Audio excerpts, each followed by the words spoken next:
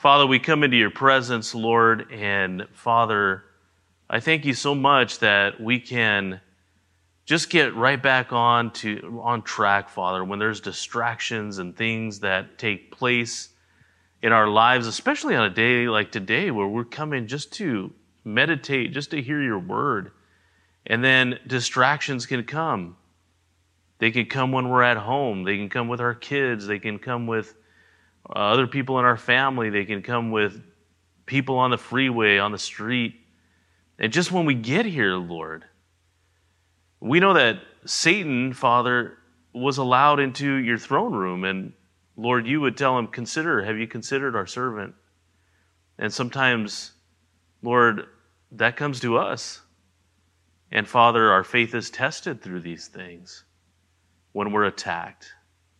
And so, Lord, we just pray that your word would go forward in power and in truth, and that there'd be no distractions as we leave them here at your feet. So, Lord, prepare our minds and prepare our hearts. And we thank you. We praise you now in Jesus' name. Amen.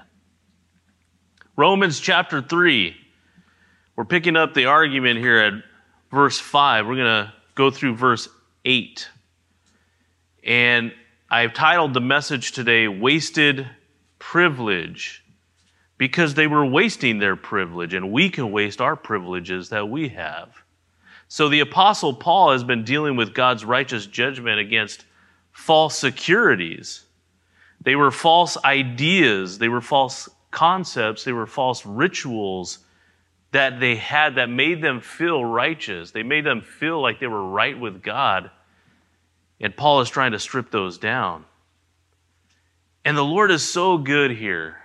The Lord is so good because he sets up for us an entire nation right before our very eyes to show us not to place our trust in anything else but Jesus. That's what the Apostle Paul writing this does, filled with the Holy Spirit, to write these words to us, even to us today. A whole nation put on trial so that we can examine our own hearts even today, all those years ago. Because you and I today, as we already shared, can put our trust in false things, giving us a false sense of security. We base a lot of times of what our securities are on things that we see, things that we become comfortable with, things that we do. In Luke 14:33, it says, "So likewise, whoever of you does not forsake all that he has," Jesus said, cannot be my disciple." Did you hear that? Whoever of you does not forsake all that he has cannot be my disciple. What does that include? That includes everything, even our securities. It is Ryle, J.C. Ryle, who asked the question, is Christ our all in all? And he writes this, "Beware of allowing yourself to mingle anything of your own with Christ. Have you faith? It is a priceless blessing. Happy indeed are they who are willing and ready to trust Jesus. But take heed you do not make a Christ of your faith. Rest not on your own faith, but on Christ." You see that? We can even have our own faith become our Christ. You and I can get into habits that when not performed, they make us feel guilty. For example, think about those of you who have a devotional time, and we all should. And we're consistent many times, but man, miss a day, doesn't that guilt just come on? And why is that? Because do we feel less holy? Is the Lord not with us still? No.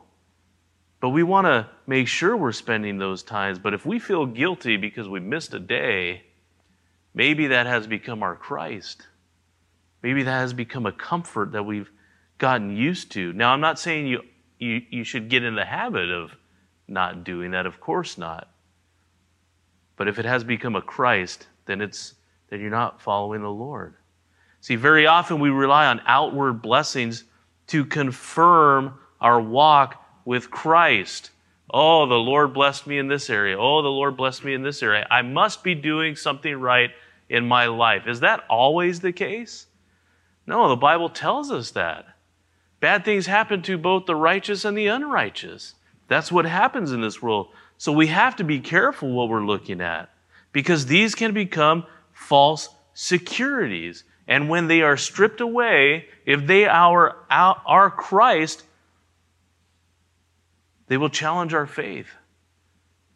And sometimes we'll become defeated. And we think, oh, where's the Lord? But He's always there. He hasn't gone anywhere.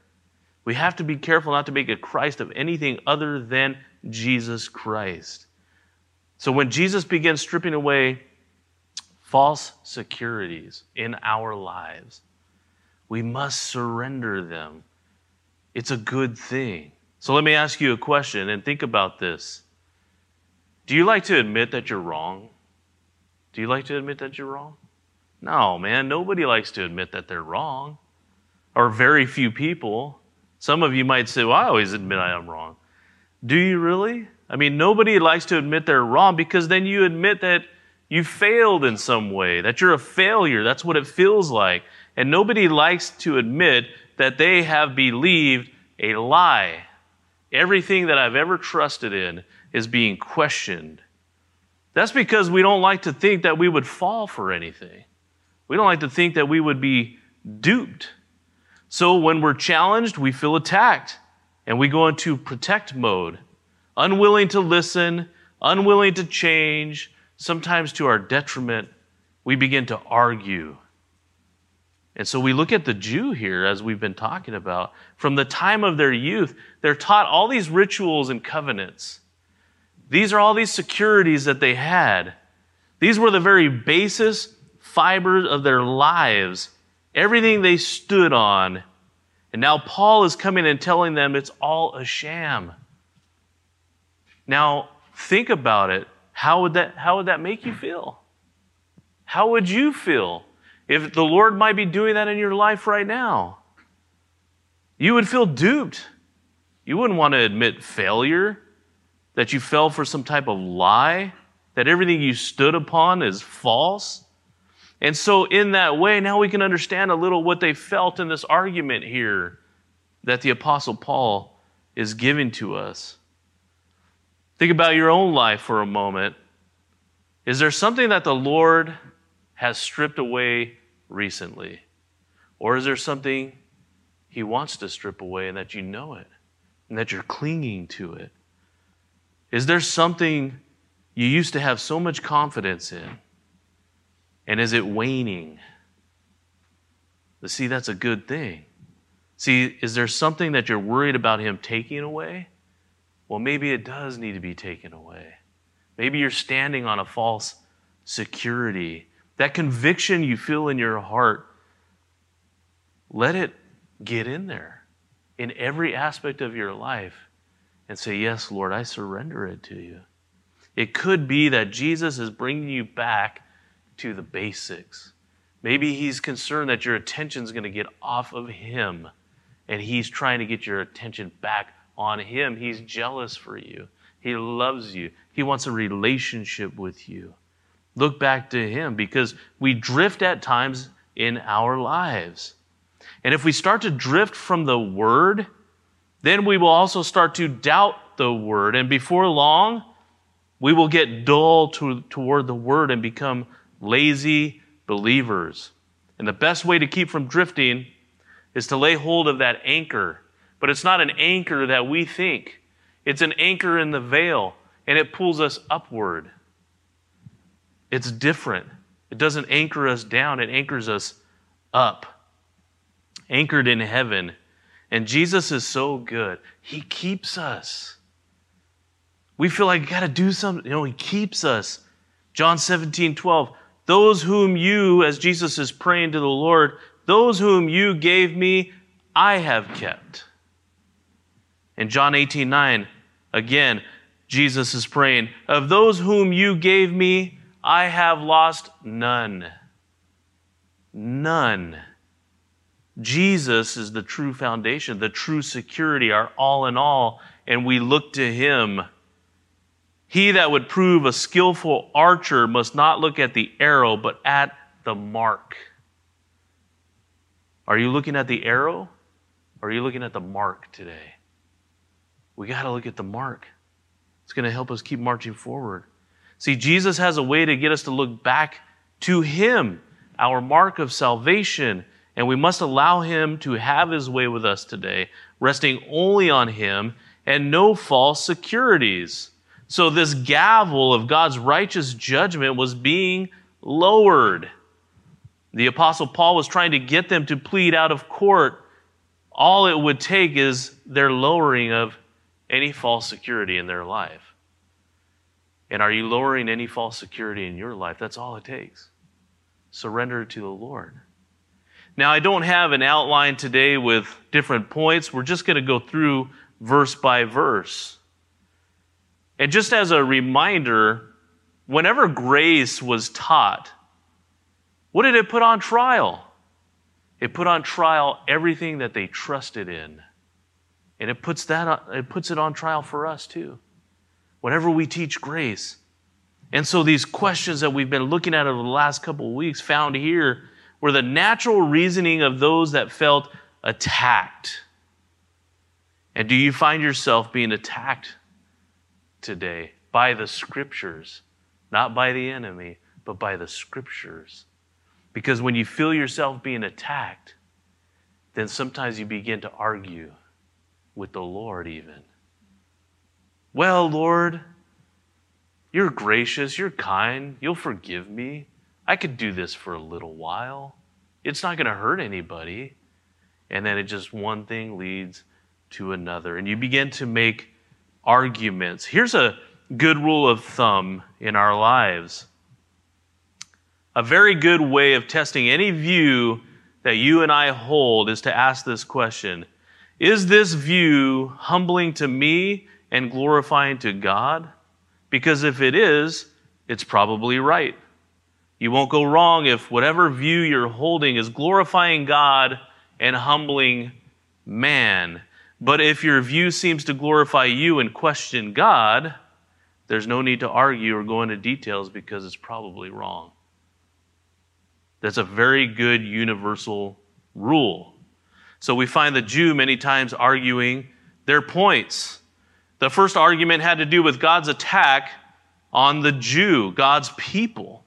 The second argument we've already gone through dealt with God's fidelity or His faithfulness or His promises. And the third argument, which we'll deal with today, God's holiness is put on trial, His purity.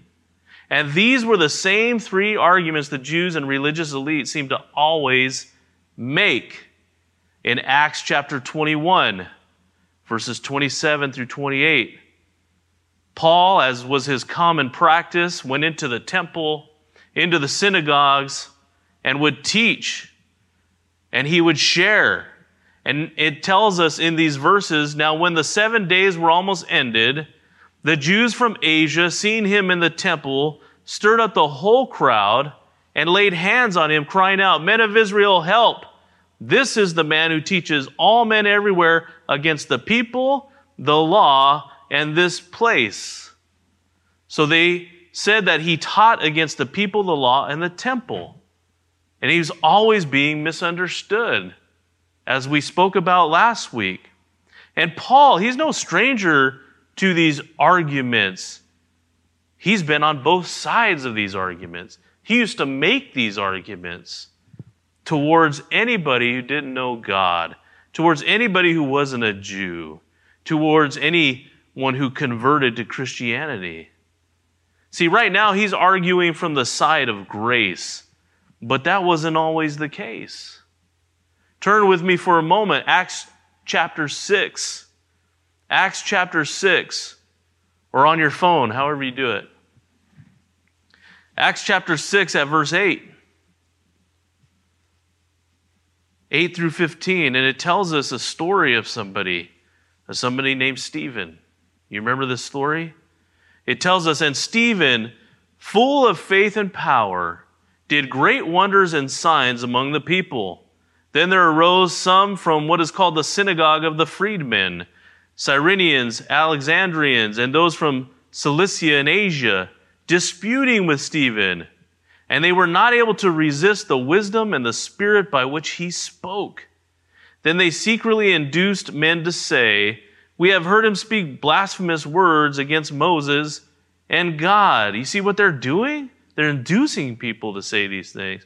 And then it tells us, and they stirred up the people, the elders and the scribes, and they came upon him to seize him and brought him to the council. Then they set up false witnesses who said, this man does not cease to speak blasphemous words against this holy place and the law. For we have heard him say that Jesus of Nazareth will destroy this place and change the custom which Moses delivered to us. And all who sat in the council, looking steadfastly on him, saw his face as the face of an angel. That's a great last sentence there. But do you see the accusations, and then they're bringing lies and false counsel? Man, they did that with Jesus. They did that with the Apostle Paul. Later, they would come to stone Stephen. And who was standing right there? Saul, who later became Paul, who was writing at that time from that angle, and now look at his life being changed. He would later die a same type of fate for the sake of Christ. But he was misunderstood. You see, if you misunderstand the heart, you will misunderstand the message. Misunderstand the messenger, and you will misunderstand the message. See, Paul was a misunderstood messenger of grace as you flick back to Romans. Acts 21, 37, 38 says, then as Paul was about to be led into the barracks, he said to the commander, may I speak to you? He replied, can you speak Greek? Are you not the Egyptian who some time ago stirred up a rebellion and led the 4,000 assassins out into the wilderness? Who is he talking about? They misunderstood who he was. They had supposed that Paul was this Egyptian insurrectionist who was on the run. Josephus, he wrote about this Egyptian impostor who claimed to be a prophet. He said that this Egyptian had gathered thousands of followers. Luke tells us it's 4,000. In AD 54, came to the Mount of Olives, promising his adherents that the walls of Jerusalem would collapse at his command. But instead, what happened? The Roman army marched on them, killed them, captured some, while everybody else scattered, and the Egyptian escaped. So they thought this was Paul. They were confused. They misunderstood who he was. And so they misunderstood the message that he was bringing because they're thinking he's an insurrectionist. He's trying to lead people out of this nation to fight and to battle. And that's not what he's doing. He's getting people to surrender their lives to Christ. I'm not ashamed of the gospel, he says. So you misunderstand. So misunderstand who Paul is. You'll misunderstand the message that he brought. It's the same with Jesus. Same exact thing. Matthew 16, 13 through 17 says, when Jesus came into the region of Caesarea Philippi, he asked his disciples, saying, who do men say that I, the Son of Man, am? So they said, some say John the Baptist, some Elijah, and others Jeremiah or one of the prophets. And he said to him, who do you say that I am? And Simon Peter answered and said, you are the Christ, the Son of the living God. And Jesus answered and said to him, blessed are you, Simon Bar-Jonah, for flesh and blood has not revealed this to you, but my Father who is in heaven. If they thought it was John the Baptist, Elijah, or Jeremiah, where would that lead their minds? Well, Jeremiah pronounced judgment all the time, every Old Testament prophet. Elijah brought fire. John the Baptist was this weird, crazy guy out by the river. Misunderstand who Jesus is, you will not get the full picture. That's why there's other religions that teach falsely, because they don't understand who Jesus truly is. You have religions that teach that Jesus is the brother of Lucifer, that he's some type of created being. And that's not the case at all. See, if you misunderstand the messenger and who he is, you'll misunderstand the message. And the fact of the matter is, they all misunderstood Why? Because they were not using what was given to them. They mishandled their advantages and ended up trusting in false securities. And that's what we will do if we do not keep the Lord Jesus Christ in mind, and Him alone. Nothing else. So we come to these verses here in 5 through 8. Let's read them. Chapter 3 of Romans, 5 through 8. But if our unrighteousness demonstrates the righteousness of God, what shall we say? Is God unjust who inflicts wrath? I speak as a man. Certainly not. For then how will God judge the world? For if the truth of God has increased through my lie to His glory, why am I also still judged as a sinner? And why not say, let us do evil that good may come, as we are slanderously reported, and as some affirm that we say? Their condemnation is just. People who speak that way, their condemnation is just. So we've taken a running head start in this argument among the Apostle Paul and this imaginary antagonist as he's writing this letter. And now we come to verses 5 through 8 to wrap up, in a sense, this first part of chapter 3. This first part of chapter 3. And Paul here will end his argument, having stripped everyone completely bare of all false securities. What a great approach to bringing someone to the bended knee of repentance, which can lead to who? To Christ and salvation. That's his whole point. It has been remarked before that anyone sensitive to the ways of Greek thought recognizes in Paul's writing, in many subtle ways, his Greek outlook, which complements his equally obvious Jewish insights. And so the imaginary debate with this Jewish objector, which is the key to this passage, is typical of some of the writings of popular Stoicism, making an argument. So the thought process of a Jew and a Greek, in other words, is much different than our own, which is why we find all these parentheses in here. And so let's deal with the parentheses that's here, and we'll get that out of the way for a moment. We'll see if we can't bring all the pieces together and make sense out of all this. Because if we read it just for the way it is right now, how many of us read it and we're like, what in the world is he saying? I mean, I know I have. That's why I have to study. So Paul says in the parenthesis here, in this verse, verse 5, he says, I speak as a man. In other words, what he's saying is, I speak from a man's point of view, merely human principles. In other words, I'm going to give you a common and human mind argument that you would probably make against all of these things. And who would know better but him? Because he used to make all these arguments. See, Paul, what you are saying is that our sin enhances God's grace. This is what they're saying. You're saying that our sin enhances God's grace. So, if our sin enhances God's grace, then how would it be right that he judges us? It's not fair. That wouldn't be fair at all. Bishop Moule, he called it a black contrast. And here's what he says of this verse. I quote, all sin in one respect or another illustrates God's glory, if only as a black contrast. Therefore, in no case would punishment be just. End quote. This is what they were saying. So you ever see a jeweler pull out a ring or a necklace or diamond to display it? How do they usually display it? They place it on black velvet. Why do they do that? Well, it puts what is shiny on display. It's a contrast, a black background contrast. So they are saying that their lives, as a black, dark contrast, enhances God's glory. And if it does that, then it is fair that God judges us for that? I mean, we're glorifying him even more then. This was the reasoning of the natural mind with a defiled mind. This is what a common man would say.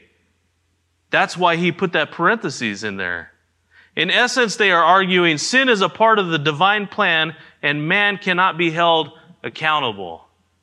Have you ever heard that argument? I could do whatever I want. God can't judge me. Only God can judge me. And guess what? He's going to grade on a curve. No, he's not going to grade on a curve. So in verse 6, we pick it up and it says, certainly not, for then how will God judge the world? See, Paul's answer is then, no. Again, me geneta. Remember we talked about that last week. That's what he's saying. May it not be. Never. No way. It's impossible. Don't ever make that argument. You can't say that at all. For then how will God judge the world? You see, if the Jew knew anything about God's word, they knew he would judge. They proclaimed judgment on everybody else except themselves. So how could they now make this claim? And why would he be called judge if there was nothing to judge? He's a righteous judge. See, the Jews knew that God would bring judgment. They had thought, again, everyone else was going to be judged, and they were exempt. The major theme of the vast majority of the Old Testament prophets were about judgment. Genesis 18:25, God is called the judge of all the earth. Psalm 50, verse 6, he shall call to the heavens from above and to the earth that he may judge his people. Psalm 58:11, surely he is God who judges in the earth. Psalm 94:2, rise up, O judge of the earth, render punishment to the proud. On and on and on and on. So Paul is saying, no way, can't be, impossible. If we know anything about God, we know he will judge and he's a righteous judge. If he condones sin, he would have no basis for any judgment. Therefore, sin would be okay. So we must never think that the more sin we do will glorify his name. We must never think God condones sin. That's what they were coming to. It's contrary to what he's actually saying. And now we pick up verse 7. It says, for if the truth of God has increased through my lie to his glory, why am I also still judged as a sinner? This is a brilliant piece of argumentation. Here is where it gets really interesting because they kind of back themselves into a corner here. Remember, in verse 8, Paul tells us they're slanderously saying that these are the things that Paul says, but that's not what he says. It's what they say that he says. That's what's happening. So they believed in final judgment and that God would judge the world, and now they're trying to argue, well, no, he's not. So they're backing themselves in a corner. So Paul says, very well, don't you see where you've landed yourself? If you're now going to argue that the unrighteousness of man glorifies God, therefore he cannot judge sin and punish anyone, are you now going to continue to teach that God will judge all the sin of the Gentiles at the end of the world? You can't continue to teach that then. Now they're stuck. What do they have to argue? Because Paul is saying, in effect, they would now show God's righteousness even more than you. Because look at how much more they have sinned. In other words, the Gentiles' lives, according to you, are full of sin, as we saw in chapter 1, 18 through 32. So how can God judge them as you teach when they bring him more glory? You have just disproved yourself. If you cannot be judged, then neither can the Gentiles. This is where he's headed in his argument. In verse 8, he says, and why not say, let us do evil that good may come, as we are slanderously reported and as some affirm that we say. Their condemnation is just. Anybody who argues that, their condemnation is just. So Paul then takes the argument even further. Essentially what he's telling them is to take the thought out even more. Don't just stop there. Let's carry that thought out even further. So he wrapped it up in verse 7. He moves on to take it further with them and says, in effect, what Paul is saying is that if my sin makes God's glory stand out all the more, then we should just live however we want. Because according to what you're saying, Paul, the more sin I perform, the more God's glory is on display.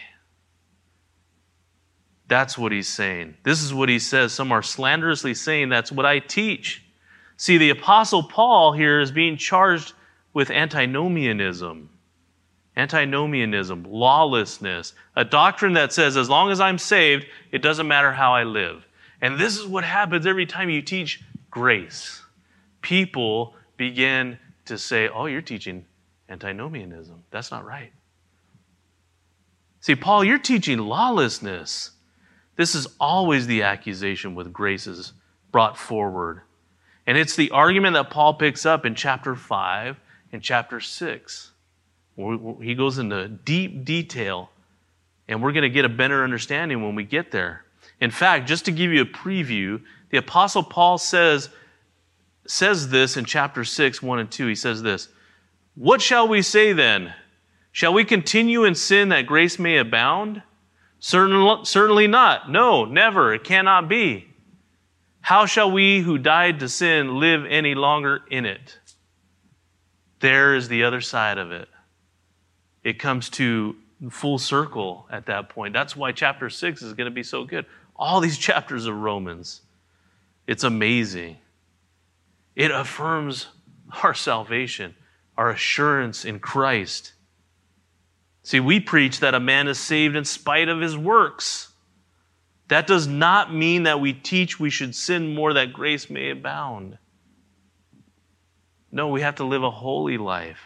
That's what the Bible tells us. See, there's this fear in some pastors that if you teach from the pulpit simply grace, that people are going to go wild.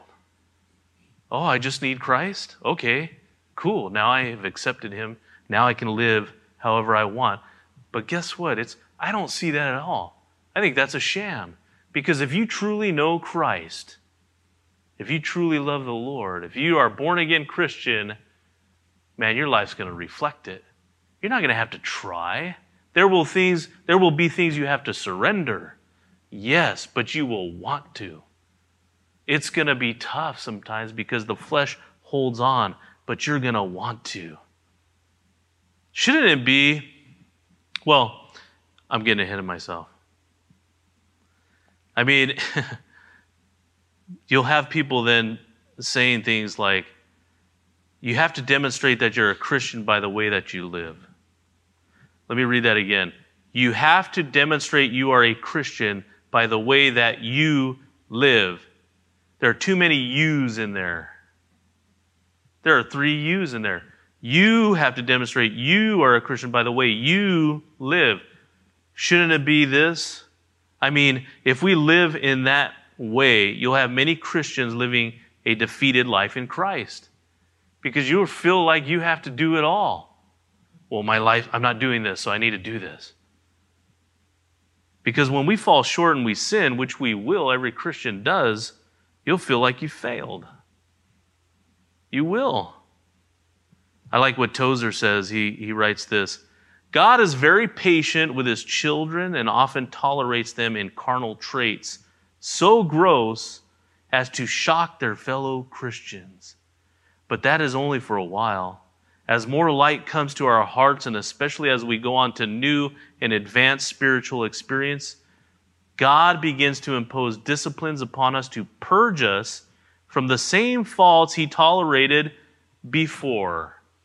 What does this show? The sanctification process, the sanctified life.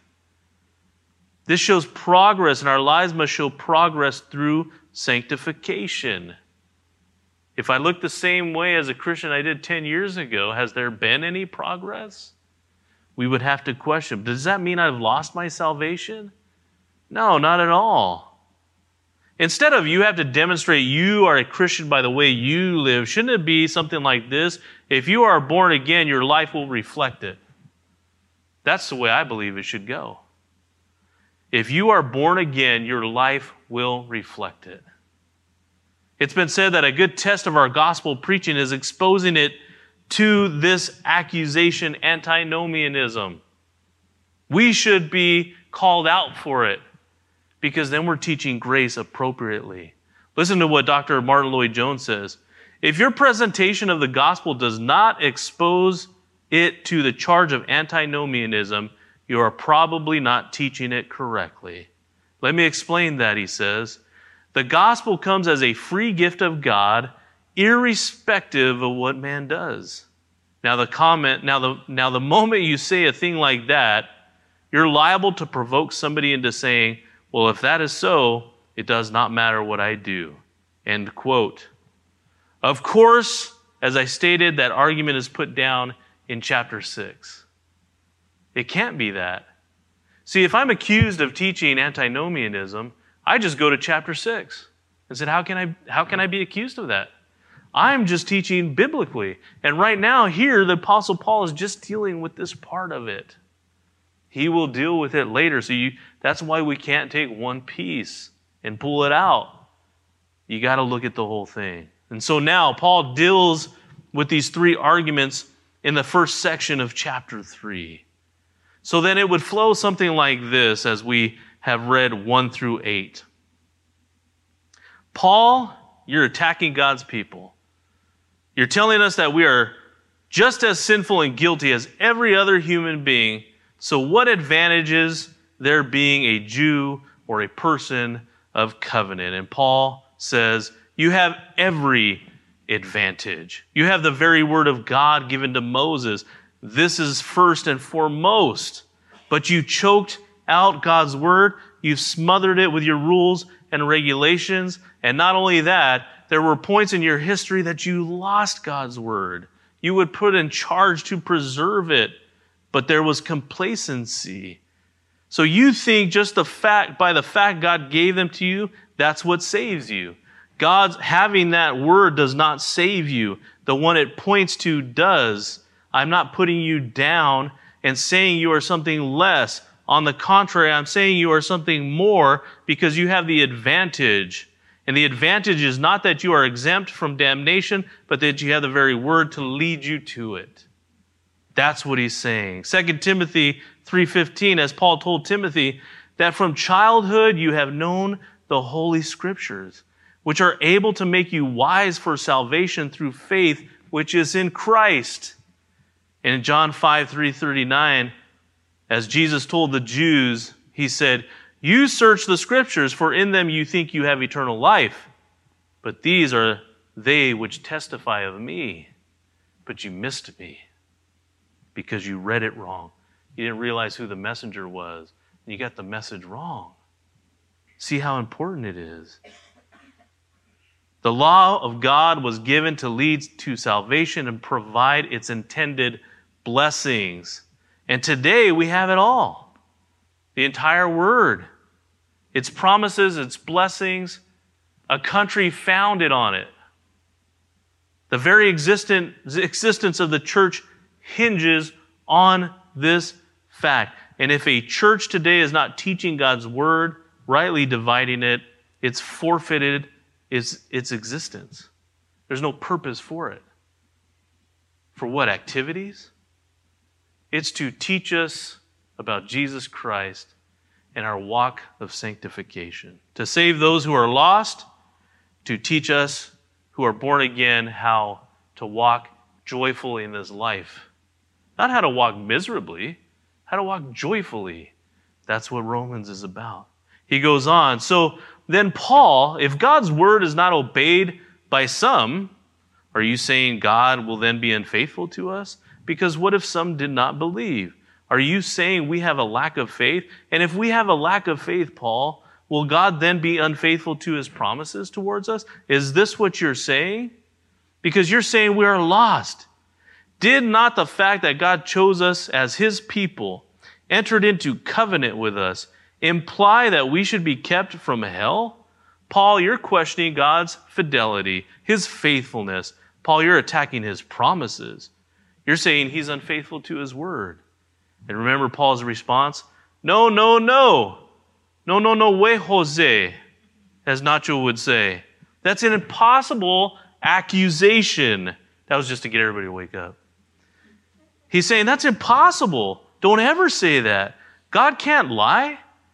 He'll fulfill all of his promises. His promises were conditional. Judgment was promised when there was disobedience. Judgment is promised if we do not accept Christ, but there's a way of escape. But see, you guys didn't take it. And he goes on, and Paul says, if every person in the world took a vote, said God was a liar, God would still be true. Because it doesn't matter what man thinks. And guess what? Even our own David, the hero of our faith, wrote that God was always to be exalted and always to be right. Remember the arguments that we talked about? See, God has not permanently set aside Israel. He will restore Israel. He has to, because that is what he promised to do. But it will be future. Here Paul doesn't go into it, but he will in chapters 9, 10, and 11, where we'll look at it deeper. Remember, there will be a day when Israel restored, as Zechariah says to Israel. In Zechariah 12:10, it says, then they will look on me whom they pierced. Yes, they will mourn for him as one mourns for his only son, and grieve for him as one grieves for a firstborn. And how do we know this is going to happen? Salvation of Israel. Because Israel is present in their land and they are intact. It will happen. It will be in future. God has not forgotten them and gave it to the church only. He will come back for them. This is what he's promised. So just a recap. So you're speaking against God's people, Paul. No, I'm not. They have great advantage in God's word that leads to salvation. But then, Paul, God doesn't keep his word if you're saying we're unfaithful. I'm not saying that. You know God keeps his word. Your own hero David declares that God will always be justified no matter if the entire world speaks against him. Well, now, Paul, you're saying that no matter what I do or how I live, God's word will always be true. His word will always stand. His promises will always be fulfilled. My sin then does not void God's promises. So then there's nothing that I need to do. All my rituals, promises, covenants do not mean a thing. Therefore, you're saying, Paul, that I can live however I want with no consequence. You're questioning God's holiness, his purity. You're saying that we can live however we want to and still have salvation. Paul, you're teaching lawlessness. And Paul, no way. Impossible. It can never be. You are the one slandering me, saying that's what I teach. I only teach that salvation comes through Christ alone and that there's no other requirement. You're the ones who go too far and say that you can live however you want. And by the way, when you make that argument, you declare then that the judgment should not come to the Gentile. But you don't make that argument because you know full well that God will judge. Wow, man, what an amazing argument. Brilliant. And so Paul ends it right here. And what do we see? He has dealt now with the pagan in chapter 1, 18 through 32. He's dealt with the stoic or the moralist, thinking that they could live a good life and still be counted into heaven in chapter 2, 1 through 16. And he has now dealt with the religious person who thinks all their rituals, all those things they grew up with, all their false securities is going to get them to heaven. And he's dealt with them here from 2:17 through these verses. And Paul was not speaking against God. He was proving God's righteous judgment, which is going to lead us to verse 21, eventually, the atonement. They had all the light. They had all the advantages. And yet, many got it wrong. This is the worst accusation against the Jew, is that they wasted their privileges. They missed Messiah, what God's word led them to. See, Paul said in chapter 2:29, salvation has to be where? In the heart. Inward. You must be right with God in word. What he did here is took an entire nation of people to prove his point. Isn't that amazing? He took this whole people and he's telling them, look at, I chose them. I gave them all the light. I gave them my word. I gave them my religion. I gave them all the traditions. And guess what? Those all became above me. and they walked away. And what does that demonstrate to us? We could do the same thing today as Christians. We can forget who he is. Our lives, although we are born again, they can get off track. And we won't resemble what a Christian is like. And guess what happens then? Nobody comes to know Christ because we got the messenger wrong. And so what message do we have? We don't have any message. Where's our attention all the time? All the problems in the world. Everything going on in our own personal lives, we get so caught up in it. And that's okay. We do. But sometimes the Lord needs to strip those things so that we come back to the basics. God is so good to us that he would write this for us, to teach us, to instruct us. I'm so blessed by it. Our message today as Christians is that salvation comes through Christ alone, and you must have a relationship with him. Where?